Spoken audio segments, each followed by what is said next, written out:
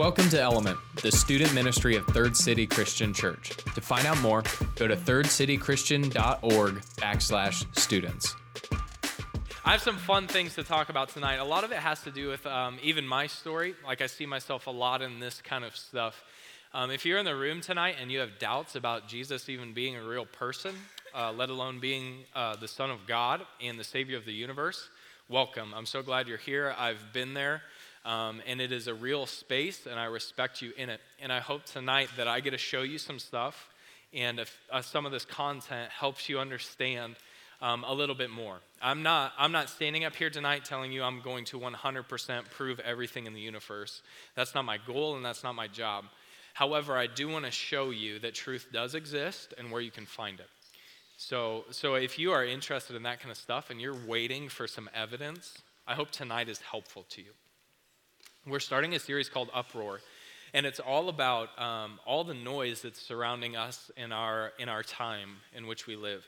There's so much noise on social media, on the internet, in your schools, in your classrooms, right, that really trip us up, and not only trip us up, but get people upset about stuff. And then people start yelling at each other and disagreeing and stuff. And I think we have this huge confusion with the fact that we can't agree with people, or like that we can't agree with people and still like them.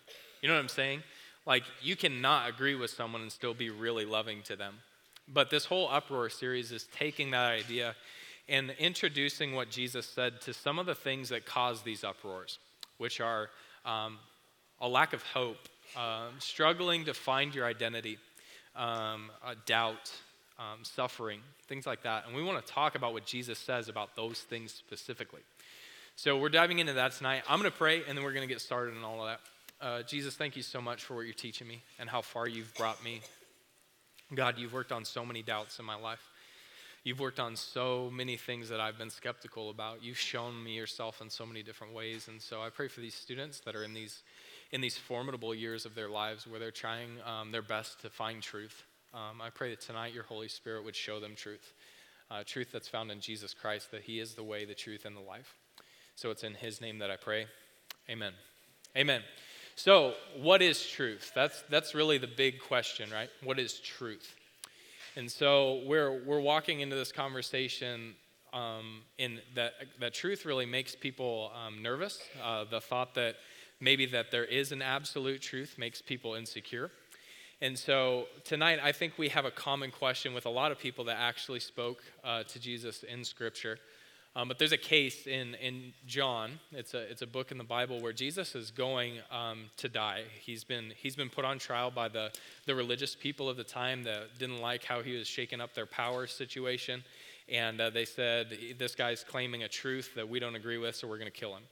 And so they put him in front of the governor at the time. His name's Pilate, and he walks into the room, and Pilate says, "What's the deal? Why are you here, and why are you bothering me?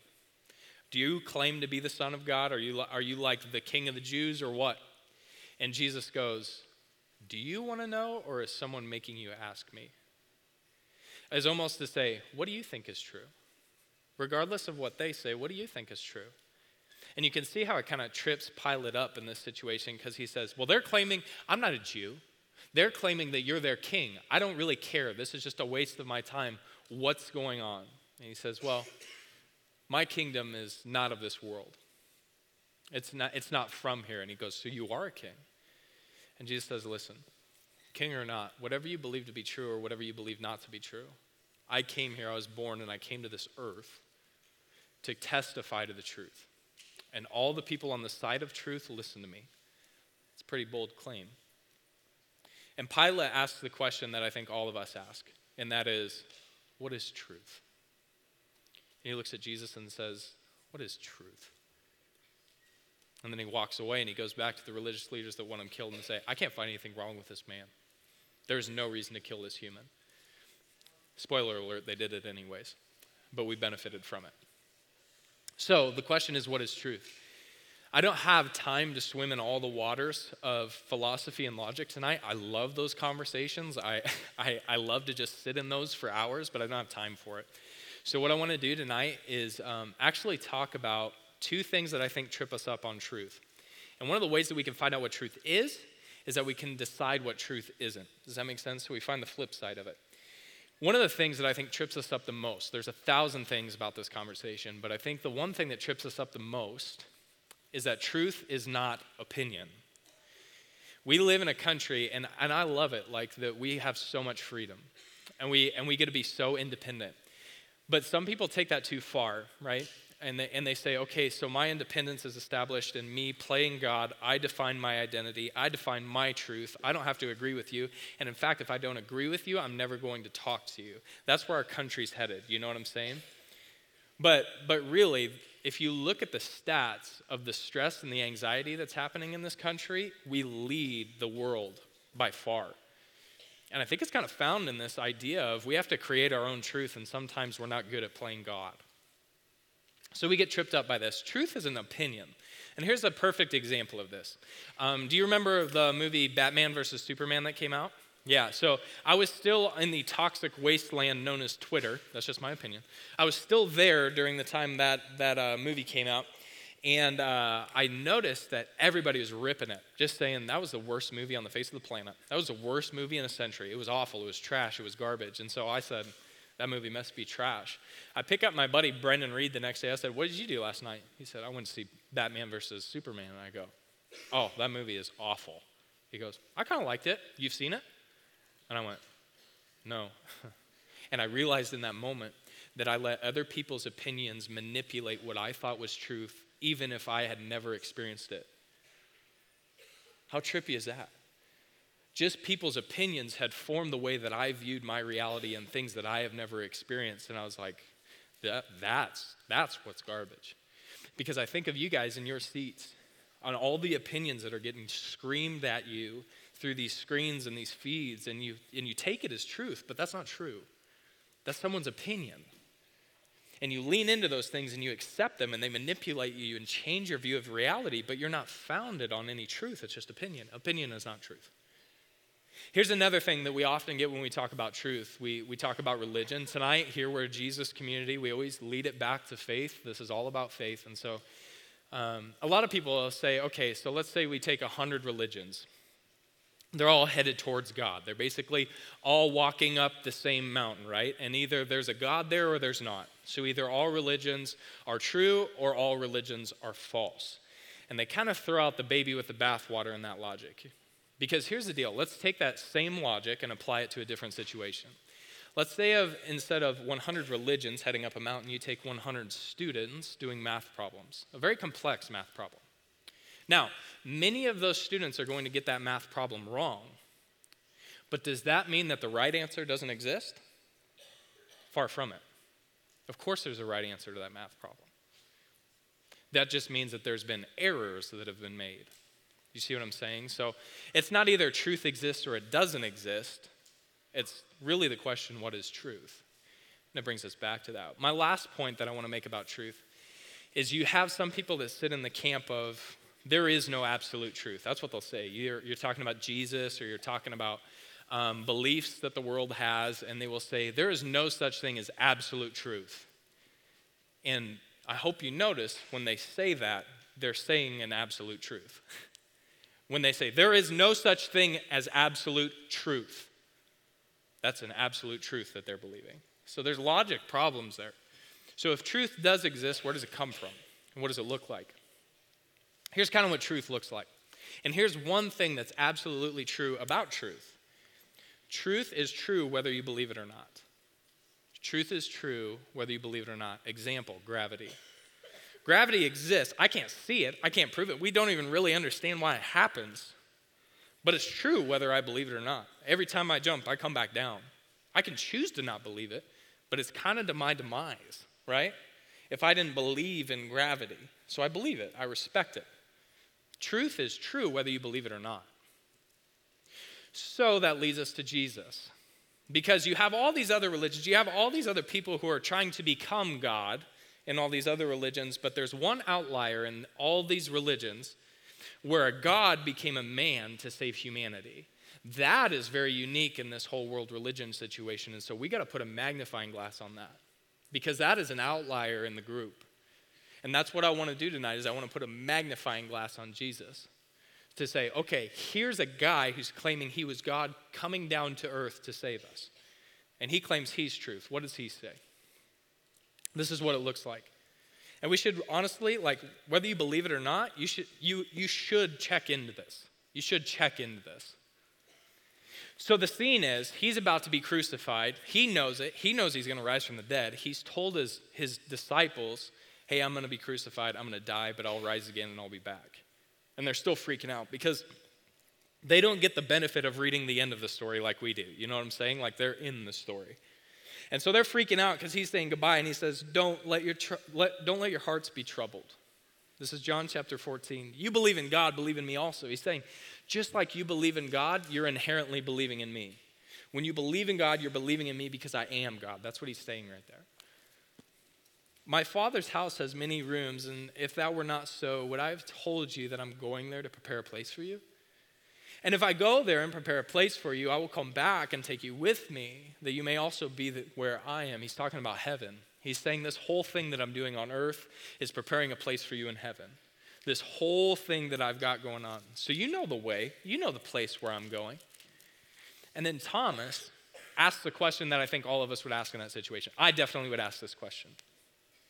I'm a detail kind of person, and I don't like risk. I want to know exactly how this is going to go. And here's what he says. He says, Lord, we have no idea where you're going. How can we get there? If we have no idea where you're going, how are we going to know the way? And Jesus says, he doesn't say, I know the way and I'll show it to you. He says, I am the way. You've seen me, so you know.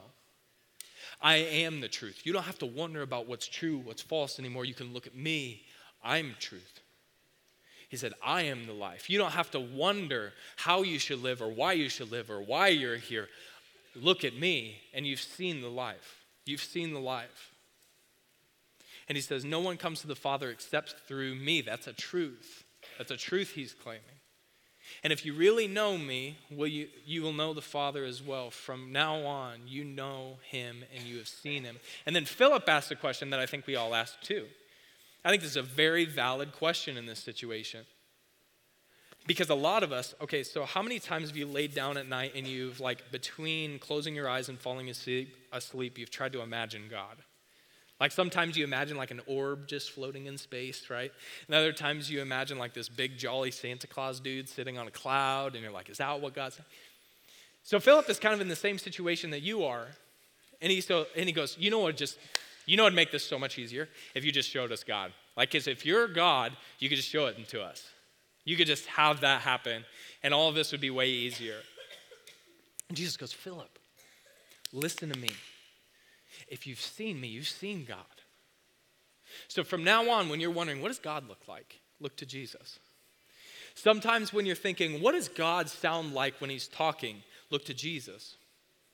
Sometimes when you think, does God love me? Look at if Jesus loves you. Because that's what Jesus is saying here. And he says, if you've seen me, you've seen the Father, believe it. And in verse 11 he says, believe me when I say I am in the Father and the Father is in me, or at least believe the evidence of the works themselves. He's saying, hey, even if you don't believe anything I've said up until this point, would you believe in all the miracles that I did? Would you believe in all the changed lives? Would you believe in the blind that can see and the lame that can walk? Would you believe in a resurrection if you saw it? That's a big claim. And if Jesus is claiming to be truth, and if he's claiming to be God, he better back that up with something. Imagine your brother or your sister walking into your bedroom, walking into the living room and saying, hey, I'm God. You better turn to them and go, let's see some evidence of that. Do something. Do that like Evan Almighty jump into the air or whatever, like do something. And so, here's what we should do. If Jesus is claiming to be truth and we're trying to follow this path, we should look at the thing that he did to back up his claim, and that's the resurrection. Jesus went to the cross to die for our sins. He knew it would happen. He willingly went, even though he was not guilty. He willingly went to the cross, died, and rose again. The tomb was empty. Nobody was really arguing about that at the time. They were just arguing about whether he was God or not. So if we want to know that we can trust Jesus, because if he's saying the truth, we should check the source, right? You don't just write a paper on Wikipedia. You got to find a source, right? We better check the source. A guy who checked the source, his name is Lee Strobel. I actually met the guy. I've shaken his hand. And a fantastic dude, but like he was an investigative reporter for the Chicago Tribune, and he actually opened up a case to prove Jesus was false, to prove that the whole Christianity thing was just made up. And this rung a bell with me because I was so cynical from where I came from with this whole church faith thing that I thought it was a fairy tale too. Like I was just, yeah, that's good to hope for, I guess. So that's just a legend. That never really happened.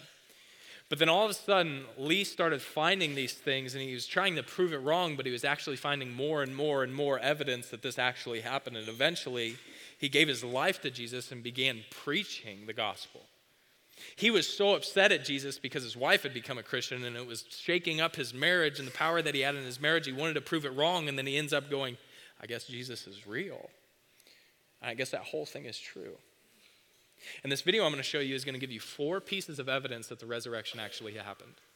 So if you are one of those doubters, if you're one of those people who really need some evidence, lean into this next 3 minutes, okay? Here's this video. I like to look at the evidence for the resurrection in 4 categories. The first one is, did Jesus die on the cross? Was he dead? Virtually every scholar on planet Earth concedes that Jesus was dead after crucifixion. We have no record of anyone anywhere ever surviving a full Roman crucifixion. Even the Journal of the American Medical Association published a peer-reviewed scientific medical study of the evidence for the death of Jesus and said clearly the weight of the evidence indicates that Jesus was dead even before the wound to his side was inflicted. Even the atheist New Testament scholar Gerd Ludemann says historically it's indisputable that Jesus was dead. So Jesus was dead. The second category of evidence is the early accounts we have for the resurrection. In other words, I used to think as an atheist that the resurrection was a legend, and that took a long time to develop in the ancient world. But what I learned is that we have preserved for us a creed of the earliest Christian church, a creed that is an eyewitness-based report of the resurrection of Jesus. Now, this creed has been dated back by scholars to within months of the death of Jesus. Within months. That is historical gold. So we've got a news flash from ancient history on the resurrection. Third category of evidence is the empty tomb. And the best evidence for that is even the opponents of Jesus implicitly admitted the tomb was empty. Because when the disciples began proclaiming that Jesus had risen, what the opponents said was, the disciples stole the body. Now they're conceding the tomb's empty, they're just trying to explain how it got empty. So everybody's conceding the tomb was empty. How did it get empty is really the issue, and that goes to the fourth category of evidence, which is eyewitnesses. You know, for most of what we know about ancient history, it comes from 1 or maybe 2 sources of information. And yet, for the conviction of the disciples that they encountered the resurrected Jesus, we have no fewer than 9 ancient sources, inside and outside the New Testament, confirming and corroborating the conviction of the disciples that they encountered the risen Christ. That is an avalanche of historical data. So you put all that together, and you have a really good case for Easter. So I hope that you see in that there's actually been some study done. There's been some scholarly work on this stuff, and that you might actually be able to trust it. See, tonight I told you, I'm not trying to prove anything. I can't prove to you 100% anything, but I can show you that there's probably a pretty good chance that Jesus was God and that he rose from the dead, and that we would be ignorant almost of history if we didn't at least look into it. And so what I want to do for the next 2 minutes is I just want you to close your eyes. I want you to put your hands on your knees in front of you and just take a deep breath with me. Take a deep breath in. Take a deep breath out. Good job. Okay, so here's what I want to happen. Here's middle schoolers. I complimented you earlier. You totally ruined that moment. You totally ruined that moment. Here's what I want you to do. So go ahead and close your eyes. Go ahead and close your eyes. Okay, I want to run a thought experiment with you. And I just want you to take the evidence and I want you to look at it. I want you to run the what ifs. I'm not saying I want you to 100% feel like everything is proven to you. I just want you to run the what ifs. What if Jesus actually was who he says he was? What if the resurrection was actually a thing? What if there really was a truth that made sense about your human experience and the way that your heart longs for something after death and the way that you feel that your life should be meaningful and have purpose? Like, what if there was a truth that said that you are far more than an evolved ape whose only purpose in life is to eat, sleep, die, and be forgotten? What if? What if that truth was incredibly inclusive? That no matter who you are, where you're from, what you've done, what you've told yourself you are, or how far you feel from God, that it's including you in that truth, that you can be a part of that. What if Jesus actually walked on this planet, and by that, what if God actually walked on this planet? What if he really was the truth, the way, and the life? What would change about your life if that was true? What if? So we're in this moment now of what if. Okay, now what? Let's say that there is a chance that this is real. Let's say that there's a chance that this is true. Jesus is claiming to be the way, the truth, the life. He called his shot saying, I'm going to be killed, I'm going to rise from the dead. He did that. And he said, believe in me. Even if you don't believe my words, believe what I've done. Look at the evidence, look at the witnesses, and look at the firsthand accounts. And if you can trust me enough, believe. Now back to gravity. It's a force. A truth that is true whether I believe in it or not. I can hardly explain it, nor can I see it, but a character holds true to your experience of gravity. But it's holding things together in a way that is indescribable, and if I choose to believe it, I have a right relationship with it. I respect it, I honor it, I follow its truth, I let it define my reality. Now back to Jesus. He's a force. He's a truth that is true whether I believe in him or not. I can hardly explain his glory, nor can I see him, although many in history have. But his character holds true to what he taught, even in my experiences personally. He's holding things together in a way that's indescribable, and if I choose to believe in him, I have a right relationship with him. I honor him, I respect him. I follow his truth. I let him define my reality, the truth that I believe in. And you say, how can I believe that Jesus was God? It all goes back to the resurrection. In fact, even the scriptures say that if the resurrection isn't true, people should laugh at us because we're wasting our lives. And if you're trying to decide on that, you're actually sitting in the same seat as one of the most influential writers of the New Testament, which is the part of the Bible after Jesus rose from the dead. His name was Paul. And he was actually on the side and on the team of the people who took Jesus and put him to death. And so after, when the disciples were saying Jesus rose from the dead, he actually went after them. He got the rights to go after them, throw them in jail, and have them killed. He literally hunted Christians. And then one day he experienced the risen Jesus. And almost overnight, he started preaching the gospel and saying, I was wrong. I'm wrong. And he's going to the disciples now and saying, hey, I know I was throwing all your friends in jail and I was having them killed, but I've seen Jesus. I've seen what you've seen. And everything's different now. And he spends the rest of his life in and out of jails, being thrown in jails because he's preaching the gospel. You explain that to me. How does that happen? Either that guy went crazy or Jesus really rose from the dead. He went from killing Christians to being one and preaching. Jesus rose from the dead. He wrote this. This is 1 Corinthians. I want you to hear this. He says this. Now let me ask you something. He's playing a little thought experiment here. It's profound yet troubling. If you became believers because you trusted the proclamation that Christ is alive, risen from the dead, how can you let people say that there's no such thing as resurrection? He's saying, if you believe that, how can you think there's no truth in the universe? If you believe that, why do you say there's no truth? Because if there's no resurrection, there's no living Christ. And face it, if there's no resurrection for Christ, everything we've told you is smoke and mirrors, and everything you've staked your life on is smoke and mirrors. Not only that, but we would be guilty of telling a string of barefaced lies about God. All these affidavits we passed you, verifying that God is raised up Christ, would be sheer fabrications if there was no resurrection. And if a corpse can't be raised, then Christ wasn't, because he was indeed dead. Just like the evidence showed in that video, he was dead.